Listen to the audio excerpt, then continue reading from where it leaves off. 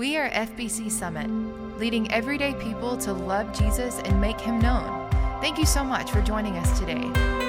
Here's our pastor, Dr. Larry LeBlanc. Till He returns or calls me home, here in the power of Christ, I'll stand. I'm so thankful that you are here this morning to continue to study God's Word with us together as we walk through the books of 1st and 2nd Thessalonians. We are in a series right now entitled Our Great and Glorious Hope. So I invite you to take your copy of God's Words and turn with me again to 1 Thessalonians chapter 4.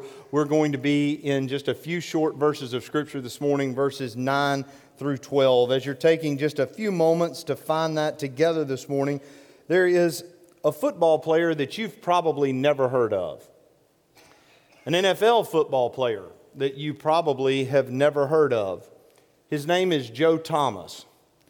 And the reason that the name Joe Thomas is significant, an offensive tackle that some people would say probably would just fade into obscurity.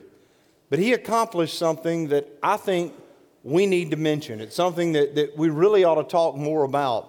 You see, Joe Thomas was drafted in 2007 and began starting as a rookie at offensive tackle. From 2007 all the way until 2017, 10 years as an offensive lineman and as a pro, he never missed a single offensive snap. He played 10,363 offensive snaps in a row over 10 years. When he finally got hurt on the field and had to be taken off the field, they happened to be at home, and while they were at home, the entire stadium stood up and gave him a round of applause because Joe Thomas, for every moment he had been there, did what he was asked to do. He played hurt, he played tired, he played when there was things that probably could have kept him out.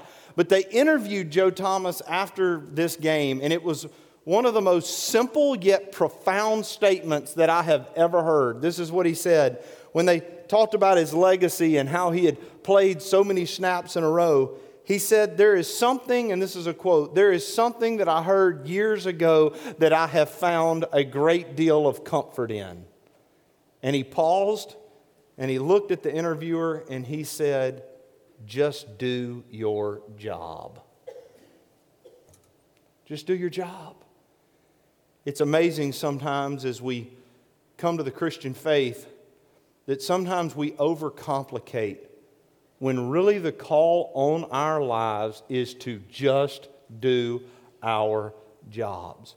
As Paul writes to the Thessalonian church, he is writing them because he wants them to understand that there is a necessity of doing the practical things in your life and doing them well. This church was eagerly anticipating Christ's return, which is wonderful, and it's something that every church and every individual ought to do.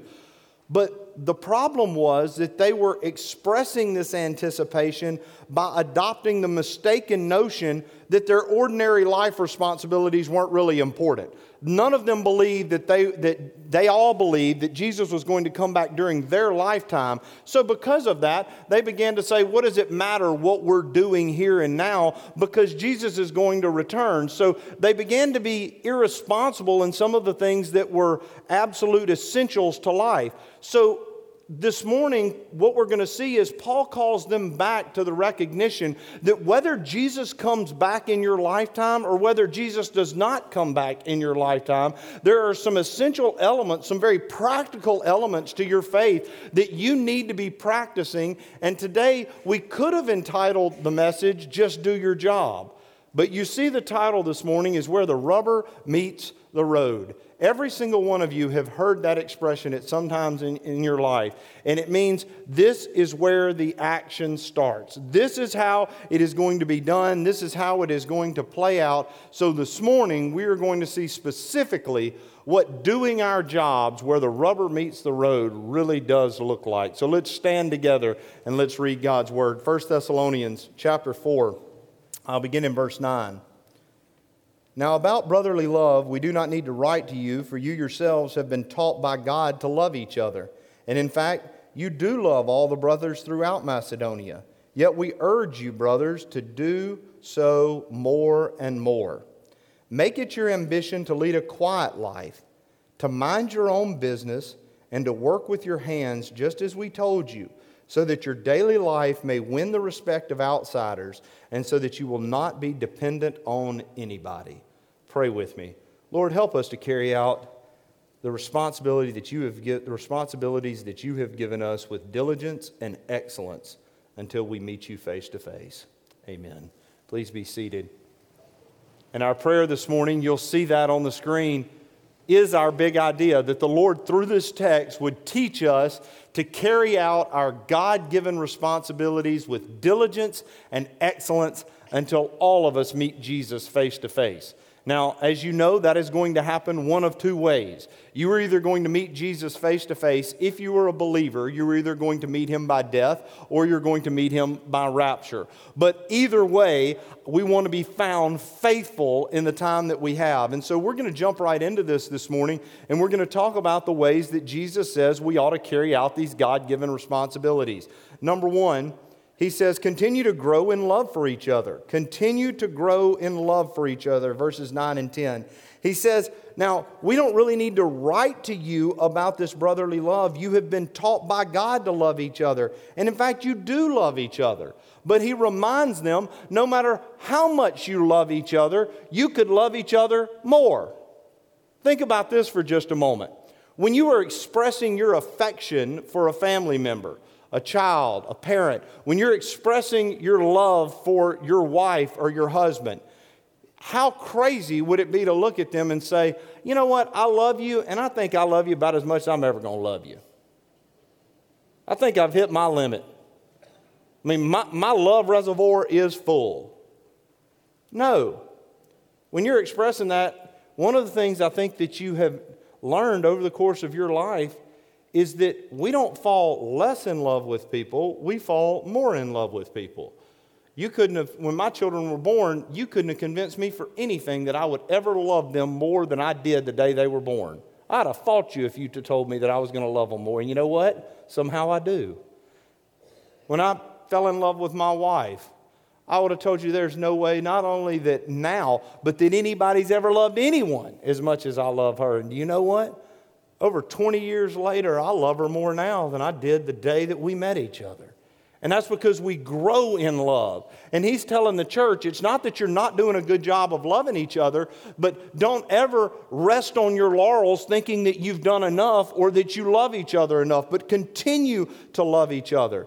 John 13:25 says, by this all people will know that you are my disciples if you have love for one another. One of the things I'm excited about at First Baptist Summit is to see the continued growth in what God is doing. Now, when I say growth, automatically we think about numbers, and obviously God is blessing us with that. But one of the reasons that God is blessing us with that, people would say, well, what are all the reasons behind that? First of all, some of those are the divine providence of God, and I can't tell you why he decides to do what he does all the time, but I can give you a few suggestions. I think certainly I pray that we uplift the Lord in corporate worship. I pray that the Bible is preached, but one of the foundational elements to church growth and church health is a body of believers, you, that love each other, that care about each other, and continue to express that. A church shouldn't be known by its divisions. It shouldn't be known by its fights. It shouldn't be known by its anger. It ought to be known by how it loves each other in very practical ways. If you were wondering how the foremost way that you should let the world know that you're a believer, the Bible says it's by how you show how you love other believers. You say, wait a minute, what about the rest of the world? We're to love them too.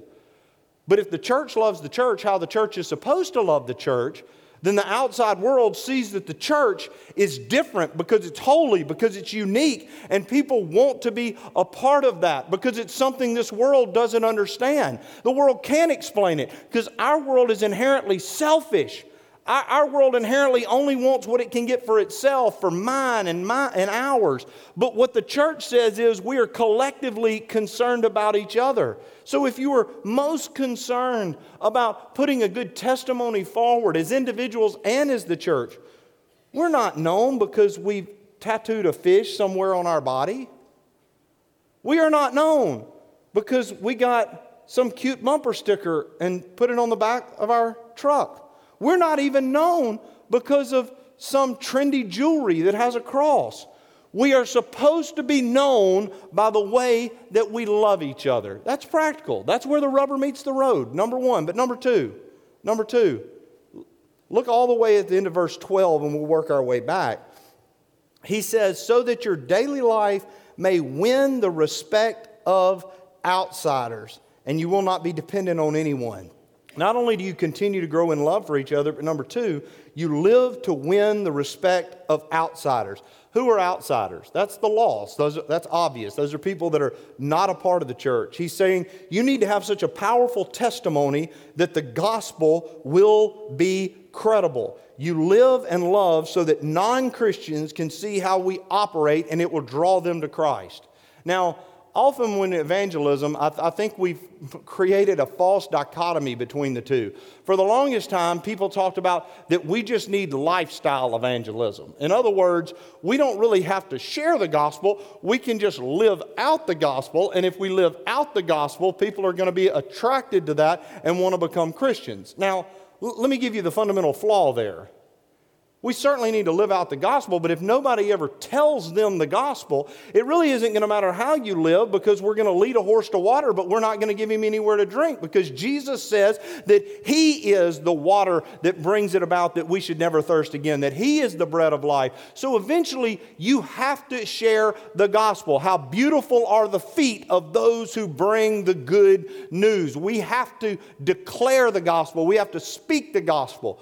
But the pendulum swung, and then a lot of people began to focus solely on the declaration of the gospel. And I think that that's a false dichotomy because we need both. You need to live the gospel so people will listen to the gospel. You need to live the gospel and then people will listen to the gospel. That's the point that Paul is making to this church. And he tells them that there's ways that you should live the gospel. Very, very practical ways. Look at verse 11. What does he say we need to do? Number one, make it your ambition, your goal. Make it your ambition to lead a quiet life. Lead quiet lives. Lead quiet lives. Now, what does that mean? Well, obviously, it doesn't mean that you're to live some noisy, agitated, frenzied existence. It's not what you're meant for. So often, I think, not just 2,000 years ago, but now we have believers that are proverbially running around like chickens with their heads cut off. And their life looks anything but quiet. Their life looks anything but measured. Their life looks anything but calm. Their life looks like it doesn't even bear the peace of Christ that goes along with it. And he said, part of the reason that you can lose your testimony is because you don't live like you're saved because, and I guess this would be a modern way to say it, you act like you are so stressed out and anxious all the time that there's no testimony in that because people are looking and saying, if that's the difference God has made, I need no part of that. It is not a marker of your holiness that you're stressed out. It is not some spiritual feather in your cap if you are so frantic that you don't know up from down. In fact, Paul says that is the opposite of a quiet life. This is about not speaking out inappropriately, and it's also about being at peace and being tranquil. Not living a life full of hostility. I truly believe there are some people that are Christians that need to hear this so loudly because it's not that we run away from a fight. It's not that we're unwilling to have confrontation, but there is a group of Christian people who I truly believe are intentionally living their lives in such a way that they think boldness and being a jerk is synonymous. And they're not synonymous. We have to find a balance between understanding that we want to absolutely declare who we are and what we believe, but we aren't offensive for the sake of being offensive. Now follow me, there's a difference. If we're going to offend someone for the sake of the gospel, that's one thing. But if we're offending people because our personality is terrible, that's different. That's not a quiet life. And so he's addressing this, and he's saying you shouldn't be someone that's such a burden that you're constantly drawing attention to yourself. It doesn't mean we should be less excited about Jesus. It means we should be less frantic in the way that we live our lives. I don't know that there is a more practical suggestion for the modern Christian life than to lead quiet lives. I don't know that there's very many people, if we're honest, that wouldn't say, you can stop the sermon now because I need to repent. I need to repent. My life is hectic and frantic, and the way that expresses itself so often is that we have lost the ability to be quiet. We have speaking classes, but we rarely have classes that teach people to find solitude, to find silence as a spiritual discipline. Especially if we, the church, are going to contradict everything in culture. A culture that says we should tout our accomplishments, that we should be a people who are always out there, who are making a name for ourselves, who want to be liked and want to be popular and want all of those things. And so we need to ask ourselves the practical question this morning, how, if you were going to do this, if you said, I don't disagree that I need to do that, but how? How am I practically going to live a more quiet life? How is that going to happen? Well, a few things that I think we need to do. One of them is real simple. You're not going to lead a quiet life if you're never quiet.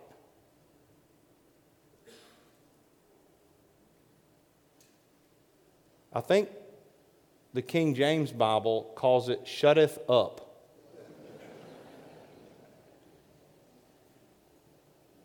Find some time in your life where you are quiet.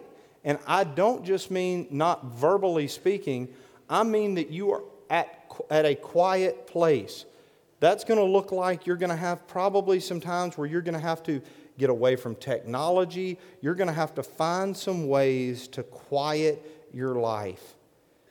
Also, I think that it does have to do with the way we act and the way we behave. That sometimes that our mother, what she told us growing up, that we ought to think before we speak. Isn't that amazing? Take about 3 seconds and just ask yourself the question, is that wise? Is that really going to help something?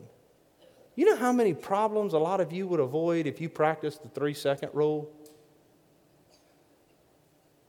Lord, I make it my prayer today that you help me to keep my mouth shut when I ought to keep my mouth shut. It is better to be thought a fool than to open your mouth and to remove all doubt. A lot of us remove all doubt every day. And so leading a quiet life is really important, but let me address how that fleshes out. 2,000 years ago, they didn't have to worry about this. You very much have to worry about it. What you post and share on social media is an extension of your life. And if you're constantly touting your own accomplishments or your own life, or you're putting stuff, even if you're just putting stuff out there all the time, at some point you need to take a rest. Some of you need to fast from social media. That will be a fantastic exercise for a lot of us. I'm just getting off of that for a while. I promise you, I've never heard anyone do that and say, you know what, that was terrible. 2 days off of social media and I almost couldn't live my life. Most people begin to go, you know what, I needed that. This is real practical. It's about leading a quiet life, but it's not only leading a quiet life, But look at this is a lot to cover in one little verse of Scripture. Look at what he follows up with. Make it your ambition to lead a quiet life, comma, to mind your own business. Rut-row. Right? So part of my testimony is that I mind my own business. What does that mean? It means you need to quit running around meddling in everybody else's problems. I really believe this. One of the reasons we meddle in everybody else's problems is so we don't have to deal with our own. And so we talk about things and we get involved with things instead of handling our own affairs and really working hard and doing the best that we can.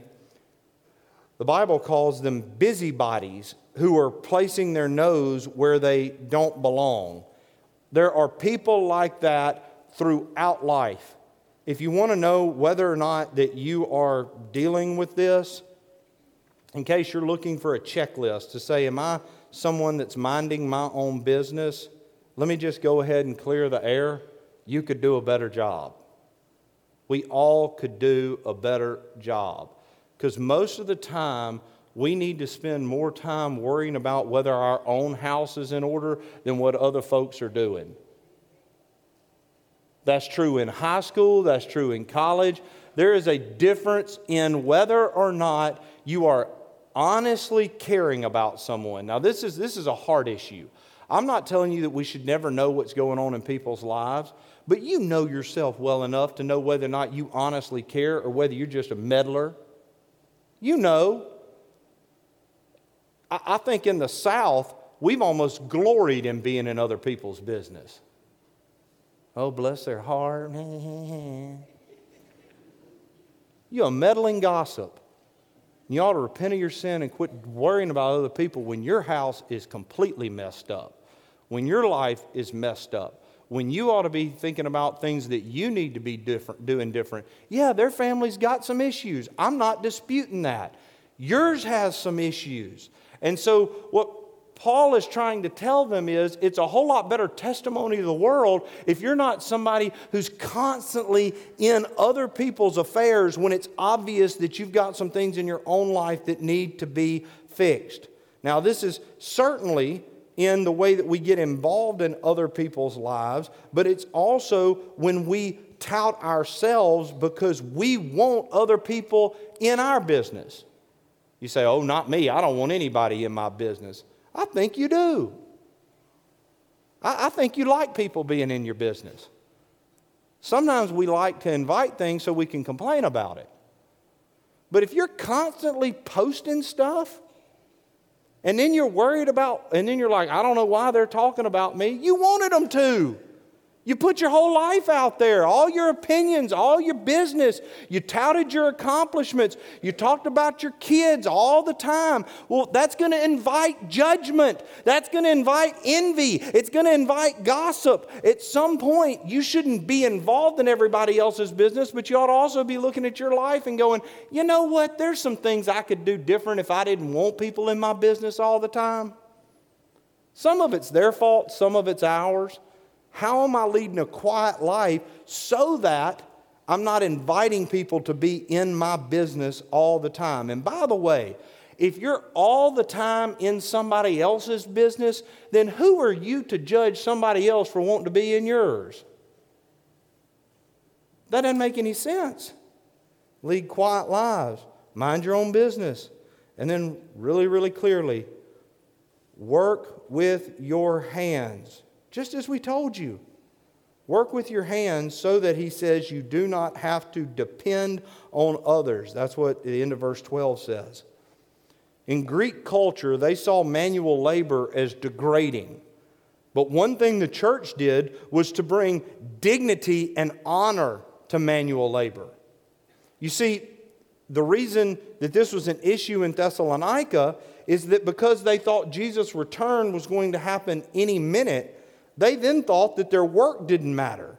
But what Paul said is, if you really do believe that Jesus could come back at any second, you ought to work harder. Why? It's real simple. Jesus is going to be perfectly okay with you if he comes back and you're doing your job. Why? Because Paul commanded whether you eat or drink or whatever you do, do it to the glory of God. Well, you can't very well do it to the glory of God if you're going halfway at your work. If you're someone that's not really dependable, if you're someone that's not going to be where they're supposed to be, if you're somebody that's not going to be on time, if you're somebody that's not going to do their job to the best of their ability, that is absolutely essential to a Christian witness. Because if you don't carry out your life in that way, then why in the world would anybody care about your witness? And they certainly don't care about the church that you go to.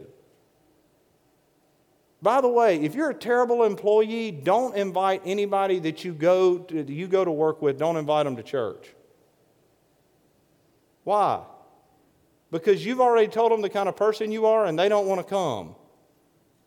Because they're going to say, oh, if that church produces people like that, I'm not really interested. So before you go sharing where you go to church, be a person at your work that people say, wow, it's obvious something's different here. The way they work, the way they carry themselves, the way they do their job, because work is a gift from God.